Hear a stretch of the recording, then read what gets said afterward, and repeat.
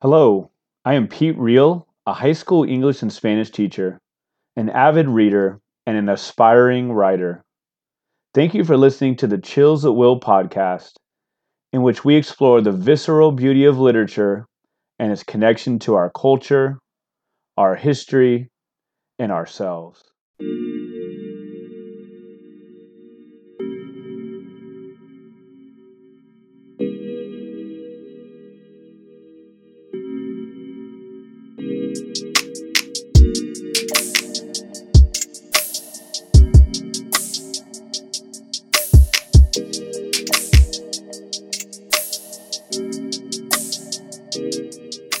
Hello and welcome to episode 181 of the Chills at Will podcast. What a pleasure today to be joined by Ramona Reeves. And here's a bit about Ramona. Ramona is a native of Mobile, Alabama. Her linked short story collection, It Falls Gently All Around and Other Stories, won the 2022 Drew Hines Literature Prize and was published by University of Pittsburgh Press last fall. She spent a decade in the northeastern U.S. where she wrote freelance articles, proofread for Men's Fashion Weekly, and performed production roles for Food and Wine, Travel and Leisure, and Esquire before moving into technical editing and writing. She eventually moved to Texas for several years before leaving to pursue her MFA in fiction. She has since returned and is nearing completion on a novel. Ramona has served as a board member for A Room of Her Own, with the acronym AROHO, moderated and appeared on panels at conferences, taught college-level writing courses, and served as an associate fiction editor for Callisto Gaia Press. Her stories and essays have appeared in the Southampton Review, Pembroke, Bayou Magazine, New South, Superstition Review, Texas Highways, and other publications.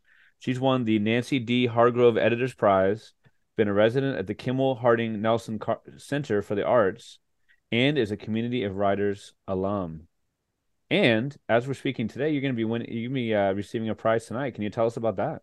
Sure. From the Texas Institute of Letters, the book is going to be receiving the Sergio Troncoso Award for Best First Book of Fiction, which is an annual award given for a debut book each year. And basically, anybody can submit to the awards who's, I think, lived in Texas for 5 years. Okay. So, yeah. Nice. Well, I mean, an official welcome. It's great to be talking to you. Yeah, great to be talking to you. Thank you for having me on. A pleasure. I always feel like, I put in the bio, I've read the bio, but like just reading it out loud, I think it says a lot about, when you read your work out loud, you hear different things, but this isn't my work, but just reading them like, okay, so you proofread for a Men's Fashion Weekly. You I perform, did. you perform production roles for Food and Wine. I mean, all kinds of really cool and varied careers and jobs and gigs. What are we talking, like GQ? Like what? I mean, you have to say the name if you don't Um, want to, whatever, but so most people have heard of like Women's Wear Daily. So okay. it's the same company back in the day. This was like around 89, 90, I guess. Mm, That had a men's trade magazine called DNR. It okay. was weekly. They also had Daily Men's Record, but it was all men's fashion. Uh-huh. Uh yeah, so I I was basically sort of the editorial peon for, so I did whatever. It was like duties as assigned. I Um gotcha. so some Huh. proofreading, some even proofreading once they, put it together in the art department. Mhm. And occasionally they would send me on assignment and I would get to write these little blurbs, but Oh, it was cool. always yeah, but you'd meet important people. Like one time, I remember they sent me to meet the current Miss America at the time, Oh, wow. and I couldn't ask her anything cool. I had to say, yeah, like, do you prefer your men in pleated pants or like, yeah, Oh, no. Whoa. yeah. So it was kind of, uh, but Oof. I guess I gained some skills there. So, Hmm. uh, Oh my gosh, kind of like wow. Yeah, like describing her as like an extension of the man almost, huh? yeah, it was yeah. So it was all it was, and I think one time they had me call this columnist, Art Buchwald, and once again I had to ask him about the kind of suits he wore and why he wore those kinds of suits, and Mm. if he liked patterns or preferred solids. Yeah, yeah. So it was So perhaps not a return to that profession anytime soon. probably not. Probably Although, not. I think there is something to be said for, I guess on a deeper level, what people wear and why they wear and what they feel Sure. comfortable in, Yeah, yeah, definitely, yeah. definitely. Awesome. I'd love to know what what you were reading growing up. You have a, varied history, successful history just in writing, and I'd love to know about, growing up with the written word. Was it something that was around your house all over the place? Were you a big reader and writer from the beginning? And how did that work? My grandmother lived with us well, my grandmother and my great grandmother both lived with my mom and I. My mom was divorced very young. And my grandmother was an elementary school teacher. All right. So she loved books. There were always books around because of her. And I think pretty early on, she introduced me to, of course, all the fairy tales and Aesop's fables. Mm, And she also bought me all these kids' books that were historical in nature, like, about each okay. of the presidents. So they Oh were wow. all about, men, but still I had all these history books and I think Babar was another thing that I really liked. And then lots of Bible stories and Mm, books about Bible stories because I grew up Southern Baptist. okay. So I would say I would say very early on that, and then maybe later on, somebody introduced me, of course, because of my name to Beverly Cleary, who I Mm, loved all because it right. was, yeah, it was kids like not always behaving the way they should, as they seem to in many other books. So I read a lot of those as well. Nice. Did you in those times? I mean, was the Bible presented to you as allegory, as literal, as somewhere in between, like the pageantry of the stories? Like, did you see it in a strictly religious sense, or did you see it in a literary sense also? Uh, Growing up, it was presented, I would say, as literal. Hmm. So, the stories of somebody, say, like Jonah, it was considered that, yes, this was a person who was swallowed by a fish and Right. traveled and then was spat up by the fish so that he could be a prophet. I mean, Uh-huh. it was a very literal reading of that. But having said that, and growing up with that, I love the stories. I mean, the stories are, for me now, even as an adult, they're amazing. Oh yeah. Oh yeah. Yeah, Page turner, right? I mean, that's yeah, yeah. definitely, definitely. I appreciate that. I mean, as far as like ideas of like representation of the South, I mean, did you consider yourself from the South, or did you consider yourself from Mobile? You know what I mean? Like, did you feel like a greater sense of like the South with a capital S? Was it, oh, I'm just from I'm from a city that happens to be there? Were you necessarily like reading Southern writers, or is that something that didn't necessarily cross your mind? Uh, I definitely had first the sense of Mobile. I mean, people there are very proud of the fact that the city is very old. Although even if you go back before the European founding in 1700, I mean, you've got several indigenous tribes that were there for thousands of years. So I mean, there's a lot of history there, and Hmm. I definitely felt that growing up. But but then there was also this sense of being from the South, and yeah, I remember being in high school, and there were all these bumper stickers that um, something about being born. It's lucky you were born American, but God made sure you were from the South, kind of thing. Okay. Yeah, yeah. Yeah, so there was that sort of um sense that it was like, somehow important at that time to like be from there or something. Uh-huh. I wonder if Faye would have sold that bumper sticker at the truck stop. You know, Hmm. it's hard to say. I mean, I don't know. Faye has such a, I mean, to me, Faye is very much of that place in a lot of ways, and yet she also sees people from other places. I mean, she really sees Hmm. them. So Right, I don't right, right. know. I Right. don't know. Yeah. I I think she was about the bottom line in some ways, and it wasn't necessarily that like a blasphemous thing or offensive. Obviously there are things that maybe come with it, but yeah, who knows? You know better than Yeah. I. You wrote, so we'll talk about Faye and some of the other great characters in a bit. If you're listening, Faye is not a real person, but she is painted so well by Ramona that it's like she is. Um, I'm thinking of like my fairly limited knowledge, I'm thinking of like the Flannery O'Connors and Faulkner, and one of these one of these years I'll go back and try to read The Sound and the Fury and try to understand it. But I wonder about Flannery O'Connor. I know she's known as like a Catholic writer, but I wonder if you were ever if she was how much she was pushed. That sounds like a bad way, but how much she was promoted in the reading you did or in the schools where you went as like a Southern writer or religious writer or just a really good writer in general? Was she somebody that influenced you, or maybe not necessarily? Well, she definitely influenced me, but I would say that I did not encounter Flannery O'Connor till I was in New York in my 20s. Huh. Uh, and it was a friend of mine who knew I was starting to try and write some short stories and said, "You should read this person." And that's actually when I first read Eudora Welty too. Okay. And in fact, when I was reading, though, I was reading A Good Man Is Hard to Find. I was reading that book of short Mm. stories, and I was reading the story, the title story, and I actually missed my stop on the subway.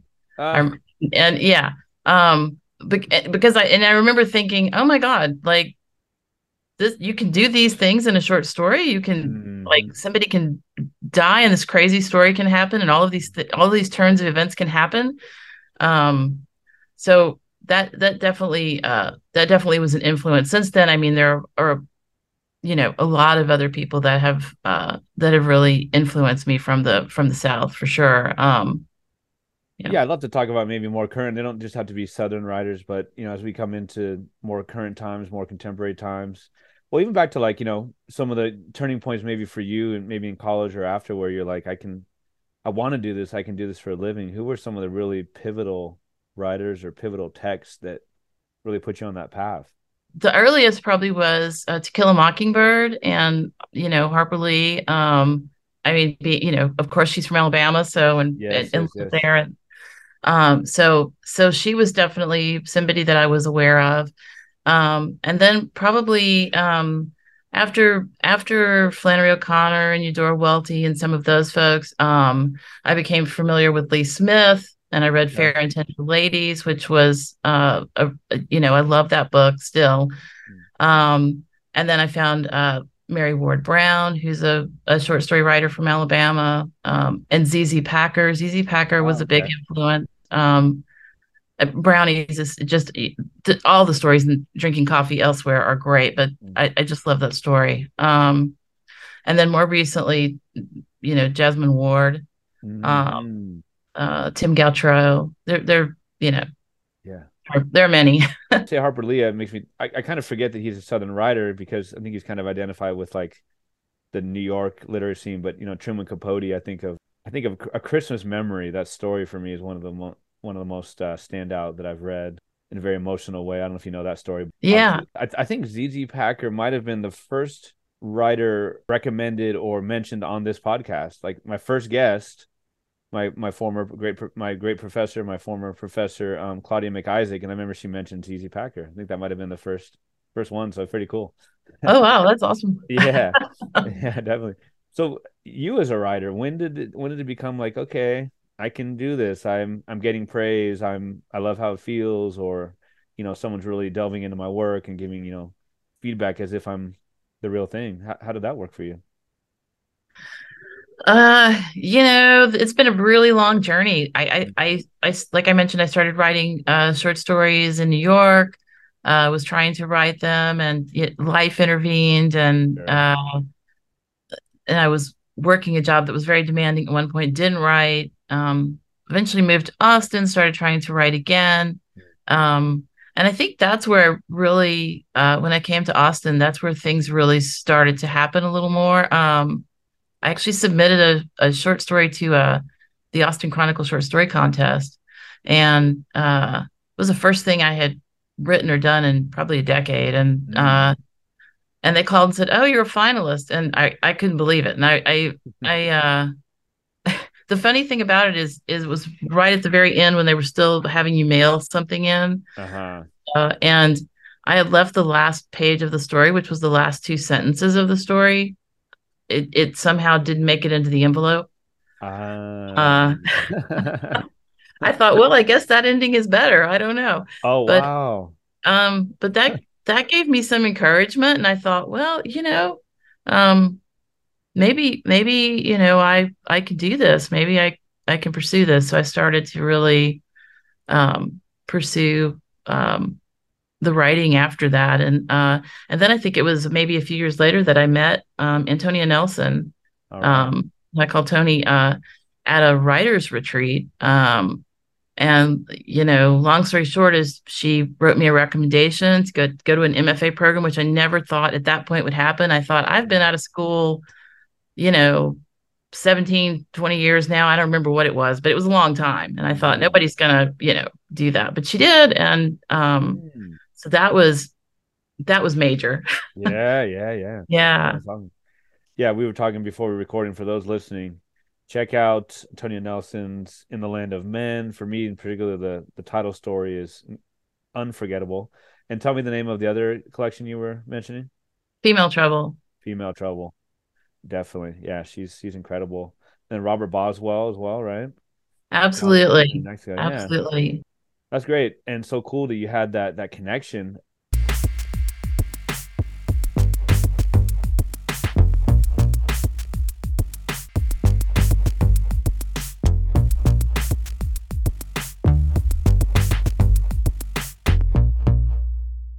I would love to, get into the most recent one, which is It Falls Gently All Around, which is the one that's, you're getting your award for tonight and won the Drew Hines Prize. And I'm just a huge fan of thematically linked short stories, of just short stories in general. I mean, we've talked about a few already, just, individual short stories and collections with Flannery O'Connor and Capote and such. I'd love to know about some seeds for this book. Like the first story of the book is, it's called, I think it's Last Call, right? It says Yeah. 2005. And these are obviously the years in which the fictional, stories took place. But I just wonder, like, how much of this book kind of traces your own, like, I mean, did you have ideas for this in 2005? Did you just start writing it 3 years ago? Like, I'd love to know some seeds for this story collection. Uh, I started writing that story in 2009. I was actually taking a class with Robert Boswell, and he was teaching a class on the interconnected short story form. And so he had us write several stories during that class. And we read Olive Kitteridge, we read by Elizabeth Strout, we read Miss Hempel's Chronicles by Sarah Shinlin Bynum. We read Marion O'Neill by Justin Cronin. And then some of the ones you would think of, like Dubliners and Okay. uh, um, Winesburg, Ohio, by Sherwood Anderson. And so that's really, he gave us these very sort of prescriptive exercises initially, which I sort of railed against and was like, Mm. no. But Babby emerged from those exercises and Donnie emerged. So those two characters, and I guess, like I said, I wrote 4 stories, and I wrote this first one, which changed tremendously in revision. Okay. Um, but I guess another thing that was said in that class by someone is that I had loved Jane Austen way back when, and somebody said, "Oh, you couldn't write Jane Austen books now about class and manners and all that. You just that nobody could do that." And I thought, okay, you haven't been to Mobile or maybe Oh, some wow. parts of the South, or Uh, but class is everywhere. I mean, class is sure. yeah. Um, so that's really where the whole thing started. Very interesting. Okay. Dubliners is the one that has the dead in it. Is that right? Yes. That's Yeah. kind of chilling in a positive way. You think about, like, that classic, of course, right? Oh yeah. It's an amazing story. I guess some people consider it. I guess it's approaching novella, but it's Right. yeah. But That last paragraph and the last sentence on it. I had a great AP English teacher who, I mean, he gave us. We read like Portrait of Artists as a Young Man. We read, The Sound and the Fury as like high school seniors. Like, oh my gosh! But I love the idea of keeping the bar high. But those were not easy reads, right? no, no, not No, at all. not at And all. in fact, I'll just say, like, some of the stuff I read in high school Hmm. did not. I loved writing, but it did not encourage me to like Sure. I wrote poetry for a long time just because they had us read things like The Red Badge of Courage and Great Yeah. Expectations, The Sound of the Fury. And I thought, if this is what prose writing is, I don't know. I don't Like, want a part of it. yeah, Oh man. Well, I wonder about like working with space is not the worst, but working with time, like, which because it's not a straightforward, book or, with chapters or not even, just straightforward novel. It's got, different stories and just about how you kind of fill in the gaps, you know what I mean? So like just theoretically, if a story takes place in 2005 and then the next one that involves these characters is 2008, like what do you kind of think about or do with like that time in between? You kind of, you know what I mean? yeah, no, I do.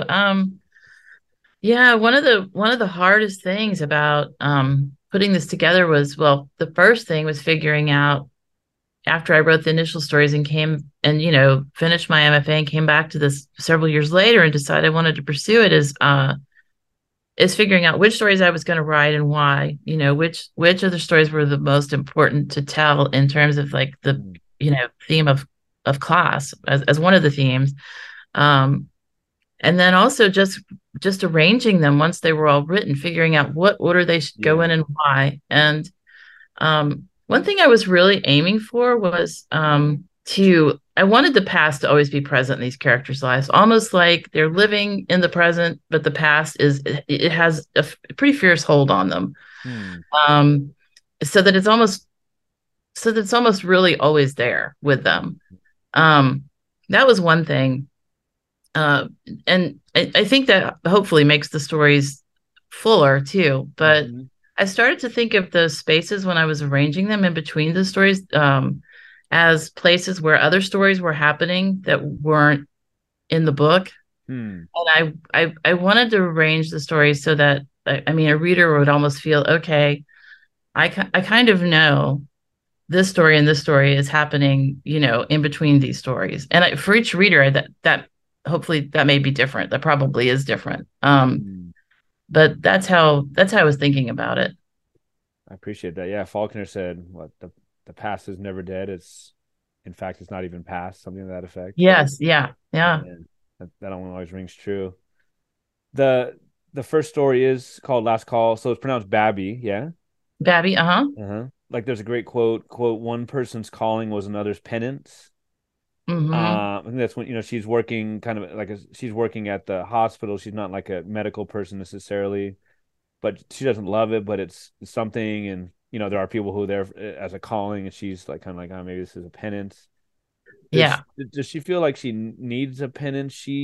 So the whole that story is that she sees a person come in named Skipper, and on a gurney, pretty much, or on a stretcher, and she sees him, and it reminds her of work she'd done at a motel. She basically done sex work, right? Right. Wasn't formal or anything like that, I guess, when she's working at this motel. Um, there's a lot about in this book just about aging. I mean, obviously there are incredibly unfair rules or expectations of women. Women are considered older at a younger age than men, right? Mm-hmm. But she really writes that she really speaks interestingly about the idea of women having fewer choices. Women, this idea, oh, women have choices, but she doesn't necessarily see it as the greatest thing. So Rowan he's kind of a sloppy guy. He's a benefactor for her in some ways. I wonder if you can maybe talk about their history a bit, at least at this point of the book. If he's doing this out of altruistic means, or if it's more utilitarian. And then just about Babby and her kind of past and what she's reckoning with. It's a lot. Sorry. Yeah. Yeah, no, that is a lot. And I do think that she in some ways, I mean, she grew up Catholic. I do think she does have a sense of like doing penance for the things that she's done and trying to leave this past behind at this hotel. um I mean, part of what drives her as a character, I think, is a deep-seated shame in certain ways, although she doesn't, or I hope she doesn't come across as a victim either. No. I don't think she sees herself that way. But I think that she wishes that she could somehow be entirely seen, which Hmm. is not always something. that happens for her. Um, so in some ways, I mean, and I think Rowan does see her um, mostly, and I think that that's one thing that ties her to him. Mm, I think that he still is tied to her in some ways because, definitely. at least for me, I felt it was um, that he can buy pretty much anything he wants. Hmm. And he cannot buy her. Hmm. She's still despite everything that she's been through and that's happened to her, she has agency. Hmm. And so that was my sense there is the tension between them that she still is somebody who's going to maybe, allow him to help her and wants him to help her, but she's also going to do what she wants to do. Yeah, no Yeah. doubt about it. I mean, there's a great scene in the bathroom, where she goes to hide out, and just a lot of things happen in the stall. Nothing, nothing profane or anything like that, but just very interesting. Second story is Donnie. You said Donnie and Babby were some of your first characters, right? Yeah. And Donnie's talking about. I mean, they all have their traumas, right? I mean, when Babby has. You talked about class. I mean, Babby's never had a lot of money. That's why that pushed her into doing the sex work and stuff like that. And so excuse me. So Donnie's talking about his father's funeral and how stunned he was and is. He's kind of that ne'er do well. At least he's down on his luck, and he's Yeah. definitely down on his luck. And so he takes this trip. He's like a long haul trucker, and he's on his way to California, and he runs into a psychic. Um, she doesn't quite. I don't know. There's the idea that I think he's maybe trying to convince himself, right? But he's like, oh well, maybe she kind of did me a favor. Yeah, and maybe she did. I mean, she clearly has some, maybe has some financial needs. I don't know. And he is there, and she does with what she says, at least recognize that, he needs help. So I think that's a gray area, Mm. about, um, in my mind, it was always gray as to whether she actually steals from him or gives him what he needs. Mhm, mhm. Or both, or both. Both are both.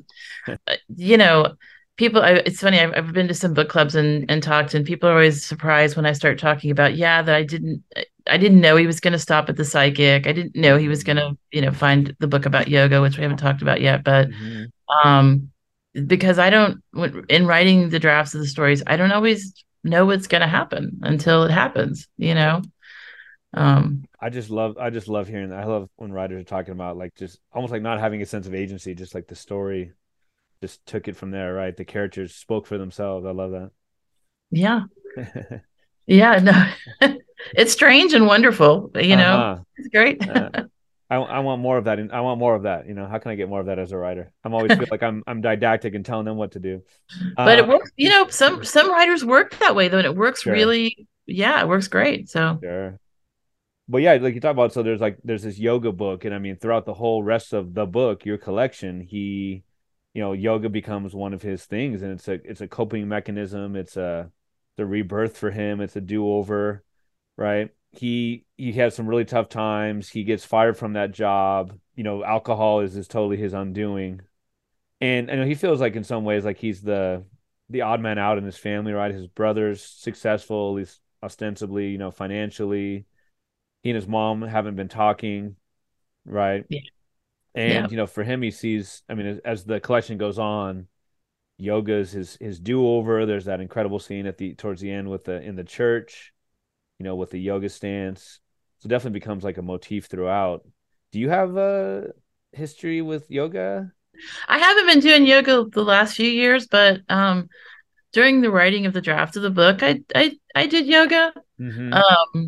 And for me, it was more about just trying to do something healthy, and I did learn Sure. some really great breathing exercises. But I started to notice people who were really into yoga, Uh-huh. went to yoga retreats and went to, and then would teach yoga and all Yeah. that. It was almost, and not in a bad way, but almost like a religion in a certain way. Sure. And I think that's where I started to think, oh, this could be. this could be somebody's path, you Mm-hmm. know? I mean, whatever works, right? Yes. So I think that that's where I started to think with Donnie when he found that book, I thought, oh, this could be, this could be his way, you know? Right. Right. You talked a lot about the history of Mobile and, I mean, obviously every place has history, but just this idea of class and, Mobile and the South have such a place in history, protests and things about the Confederacy and, quote, Southern pride and all of that, along with, with some of the horrible things that have happened there in other parts of the country. But he's always kind of patting himself on the back. Family lineage, he says, oh, 200 plus years. And he doesn't say in these words, but he kind of pats himself on the back for being progressive, I think. Hmm. Right. And things like the family and the history they have, and they have to keep up, kind of like almost like I guess waspy. I kind of picture like waspy, like Northeastern. Like Yeah. I think his mom had said, our kind of people don't wallow in emotion, right? Yeah. Very Yeah. much about keeping your chin up, and emotionless and that kind of thing right there. Well, yes, I'd love for you to talk about like yeah, just that idea of like family lineage and how much Rowan buys into it, how much like what it means, what it means to be like I don't even know how to pronounce the word. I can see it in my head with the Scion, Oh, right? yeah, You know what I mean? I just yeah. I just think of ideas of like, he's like a prince. And not I don't get the impression that they're like, incredibly rich, but just this idea of like what it means for you, maybe specific to Mobile, maybe more just generally what it means to kind of be like a member of like a historic family. You know what I mean? Yeah. Well, growing up, there were definitely families, and I'm sure, probably still are, but more growing up, if it was small enough that if you said certain people's names, everybody was like, "Oh yeah, the so and so's and the so and so's," and Mm-hmm. all those people were, you knew, part of what everyone referred to as old money. Like Mm-hmm. they were in which old money, a lot of it, not all of it, but a lot of it predating the Civil War. Mm-hmm. And so he's definitely from that class. And those people, also Mobile, I don't know if you know this, but Mobile actually, they get very up in arms if somebody says that New Orleans had the first Mardi Gras. They'll tell you. Ah. I went on it for research for the book. I actually went to a carnival museum in Mobile, and the docent actually said yes, and we were the first Mardi Gras. That other place over in Louisiana was still a swamp. At our first, yeah. So they get very up in arms, but so the people who are in that class also are in the oldest mystic societies. Mm. And so some date, back to the Civil War interrupted actually Mardi Gras in Mobile, and so the mystic societies pretty much date to, some of them date right before the Civil War, and some of them came into existence right after. Mm. But all of those oldest families are in those, and I want to think that the very oldest one, that you have to even be a legacy, meaning somebody in your family has to have been a member for you to even be Mm. considered. Hmm. And honestly, there's some problems there too, because some of those societies, unlike New Orleans, are all white. Mm-hmm. So that's problematic for me. And in New Orleans, I think in the 90s, actually said you can't base membership on, race or religion or anything else that people might want to base it on. But some of those still exist in Mobile. That's where Rowan comes from. He comes from Mm. that place with this history of all these generations of people that have come before, and Mm-hmm. and that's what I was really writing Yeah. about there.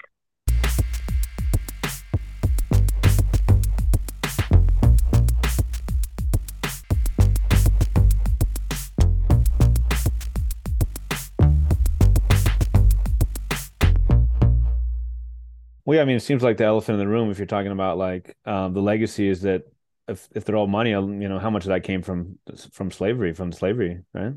Exactly, and there's a great film that just came out last year. There's a filmmaker named Margaret Luce Brown who came. She had a film called Descendant, which was picked up by the Obama's production company, Higher Mm. Ground, and it's on Netflix.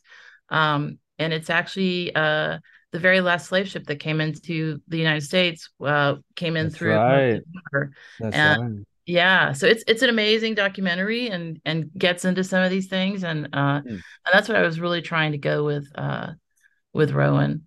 Hmm. So we talk about Rowan and there are, he does want to have a kid.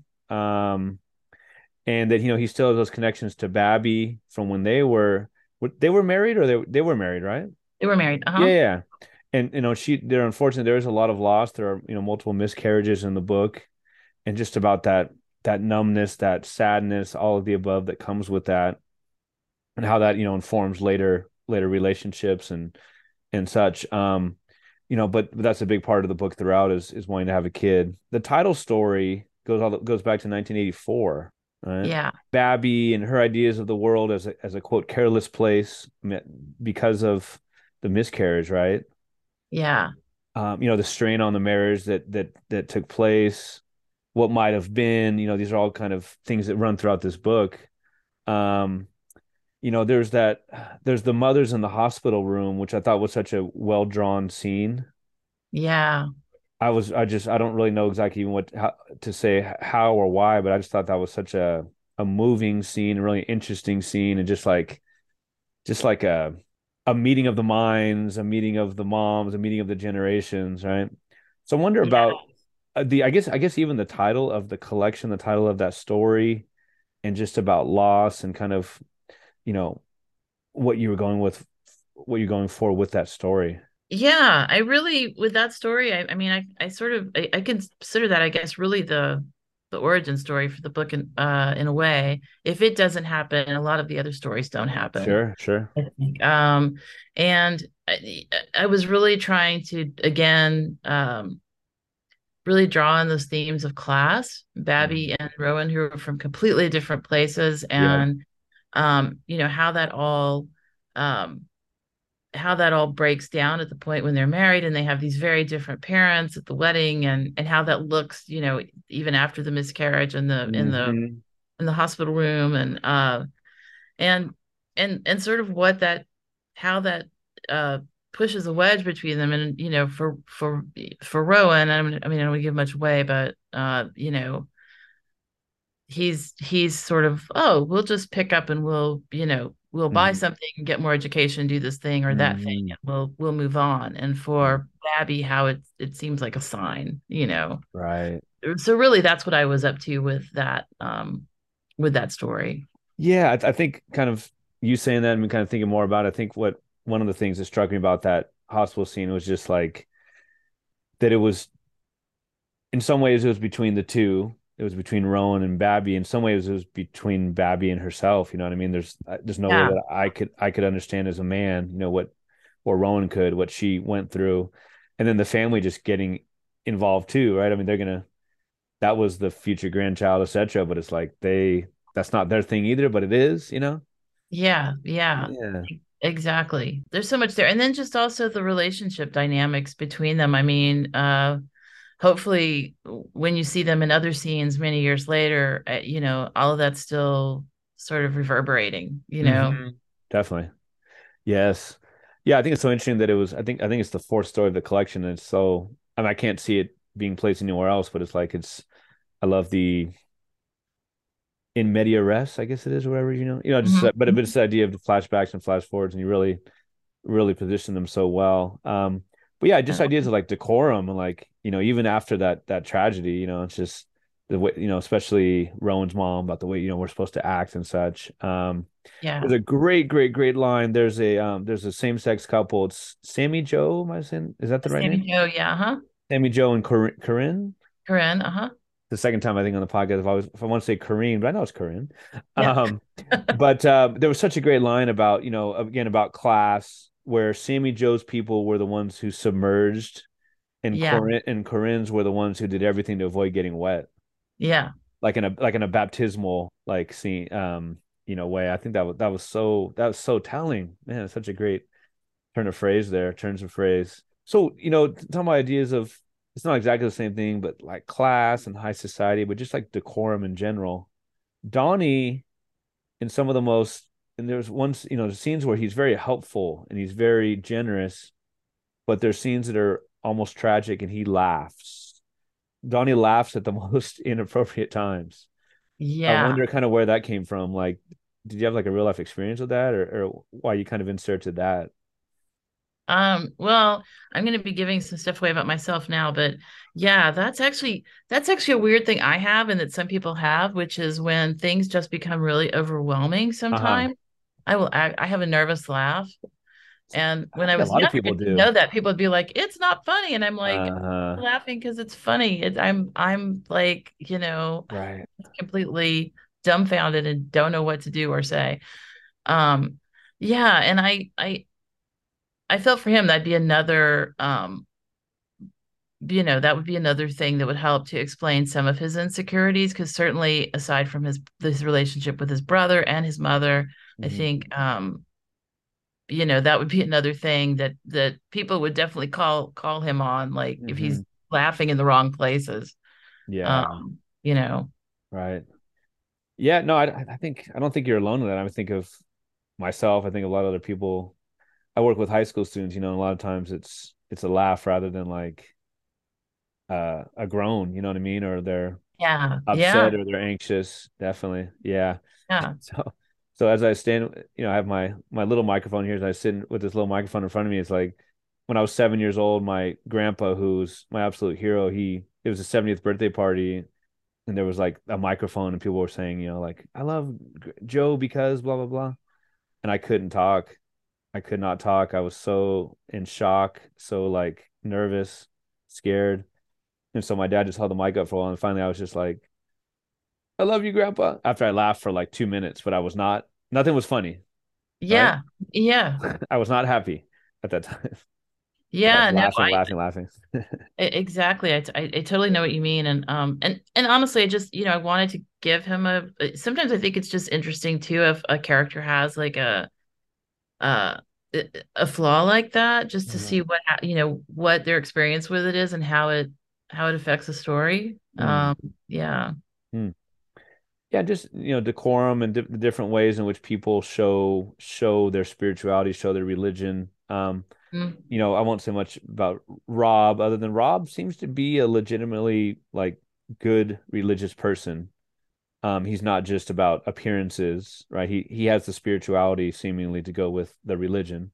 You know, he does pretty well financially, and maybe that's a whole different topic. But and then of course we talked about with Donnie and his yoga as his religion or his spirituality.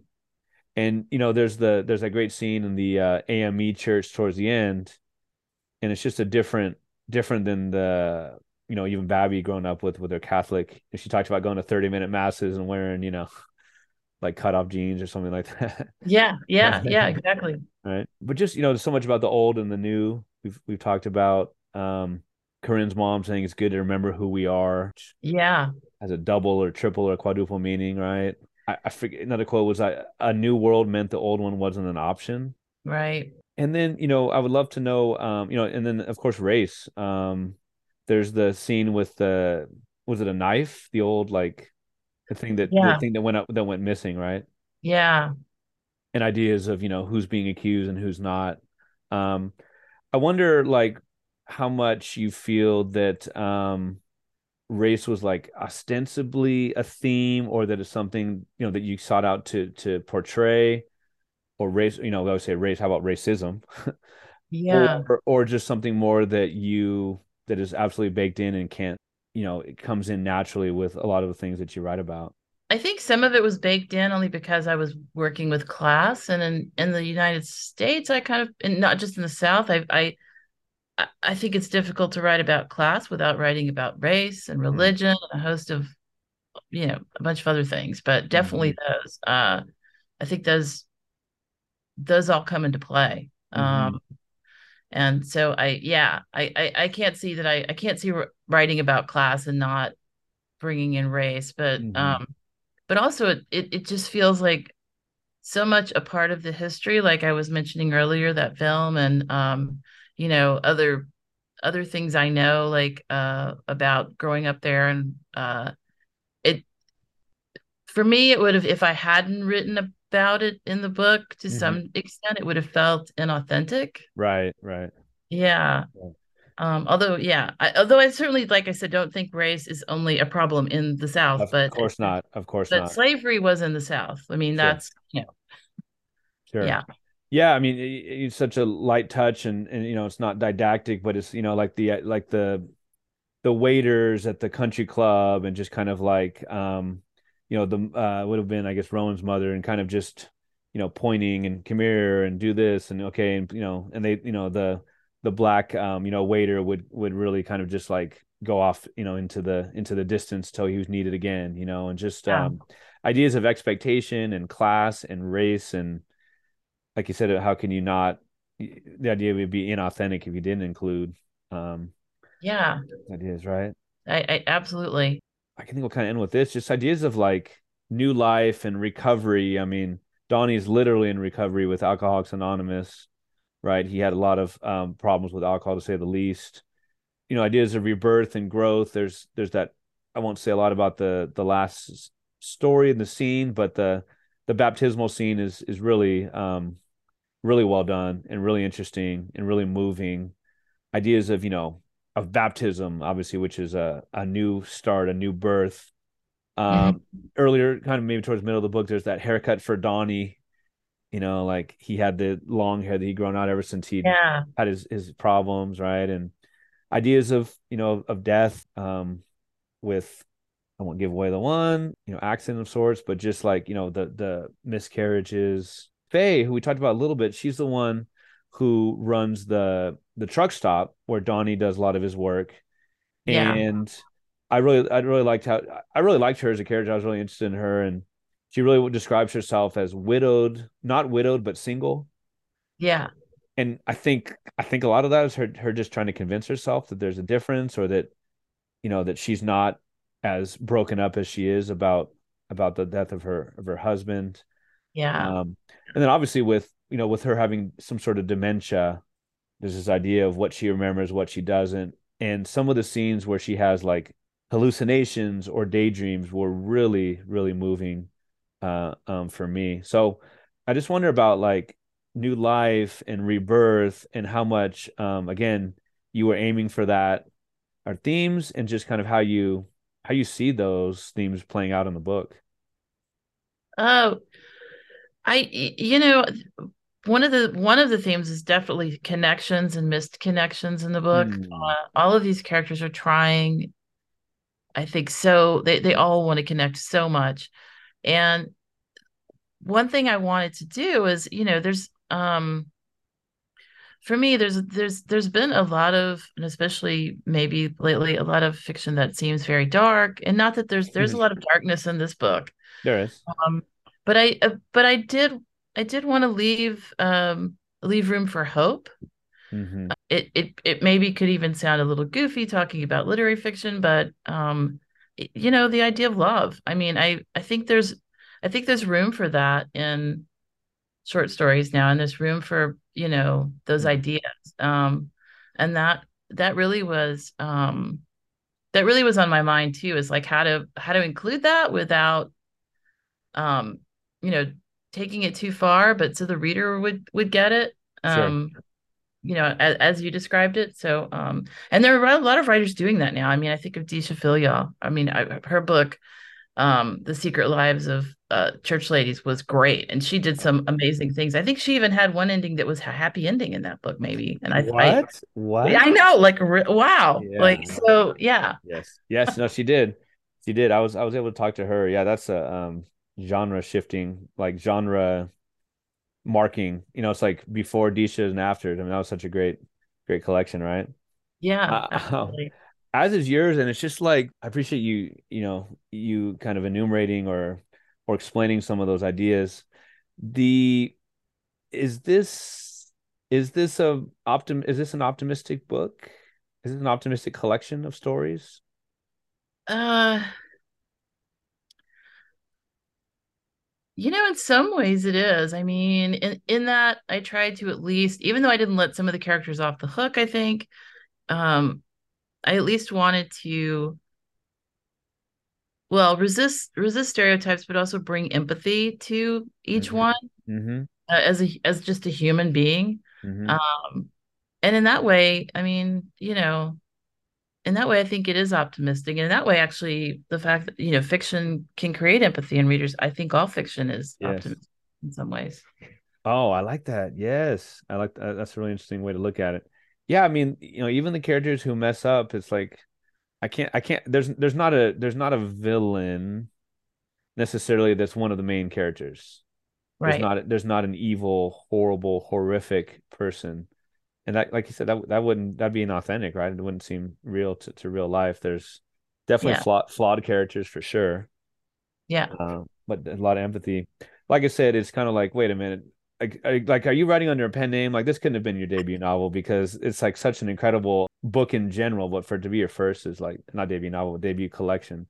But I'd love to know about the lack of sophomore slump. What's going to be, if you want to share any projects or anything you're working on. You said in the bio that you're working on a novel. Yeah. I have a reader, somebody's going to read for me, and I just sent it off to her like All a couple right. days ago. So I'm really Ooh. excited and hoping I'll, maybe be trying to send it off this summer sometime, and maybe we'll see. We'll see what happens. Mm. Similar-ish subject matter or Uh, some of the subject matter is the same, but the I'll just say the main narrator is 83 years old, uh, okay. and it's in first person. So Ooh, yeah, and it's a nice. road trip novel. Oh, road trip novel. Yeah, Yes. All right. That's very cool. Like I said, it's so cool. Some people talk about like they talk about like it's a big deal. Like, hey, I read the acknowledgments on every book. I'm like, I do too. I thought everyone did. And yeah, it was so cool to see some right. It was so cool to see some familiar names. Russ was one of my first guests. Russ Bradford, and yeah. Love uh, Russ. oh man, and he's not just a writer. I mean, he's done stuff with basketball and I mean, you He's a coach for years, right? master fiddler, and yeah, Right. Yeah, exactly. Yeah, like yeah, Scottish or Irish? Irish? Irish. Yeah, Yeah, I mean, not how many Irish fiddlers do we know? And yeah, he wrote about, coaching in Ireland, and so very much a Renaissance man. But it's so cool to read those names. It's so cool to read about you mentioned earlier your grandmother, the elementary school teacher who really put you on the path to reading and writing. So many people helped you out, but I got to think that there are a lot of people I'm gonna be reading this book and saying, "Oh man, like either there's no way I can do this. How she so melded these characters, and but B, like I want to do this." So, thanks for a great collection. Congratulations on the awards. Hope you enjoy yourself tonight, thank and you. really appreciate talking to you. Thanks so much for your time. Thank you so much. This has been fun. So much fun. Yeah.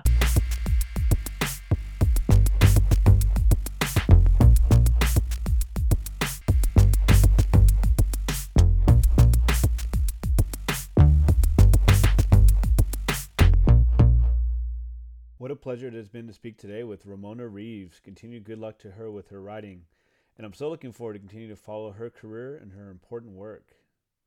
You can now subscribe to the Chills at Will podcast on Apple Podcasts and leave me a 5-star review. You can also ask for the podcast by name using Alexa and find it on Stitcher, Spotify, and on Amazon Music. Follow me on Instagram where I'm at Chills at Will Podcast, or on Twitter where I'm at Chills at Will PO1. You can watch this and other episodes on YouTube. Watch and subscribe to the Chills at Will podcast channel. Sign up now for the Chills at Will podcast Patreon. It can be found at patreon.com/Chills at Will podcast Peter Reel. Check out the page that describes the benefits of a Patreon membership, including cool swag and bonus episodes. Thanks in advance for supporting my one-man show, my DIY podcast, and my extensive reading, research, editing, and promoting to keep this independent podcast pumping out high-quality content. This is a passion project of mine, a DIY operation, and I'd love for your help in promoting what I'm convinced is a unique and spirited look in an often ignored art form. Excited to tell you that this week I have my second byline. This is in the Chicago Review of Books. It's about Stephen Burrows' Five Sorrowful Mysteries of Andy Africa, which is an incredible debut. And my byline, my interview with Stephen, is published in the Chicago Review of Books. You can look it up online, find it on my social media. The intro song for the Chills of Will podcast is Wind Down Instrumental. The other song played on the episode was Hoops Instrumental by Matt Whitehour, and both songs are used through archesaudio.com. Please tune in for episode 182 with Talia Lakshmi Koluri, the author of What We Fed to the Manticore, which is a finalist for the 2023 Carol Shields Prize for Fiction and longlisted for the 2023 Andrew Carnegie Medal for Excellence in Fiction, as well as the 2023 Aspen Words Literary Prize and the 2023 Penn/Robert W. Bingham Prize for Debut Short Story Collection. The episode with Talia airs on May 12th.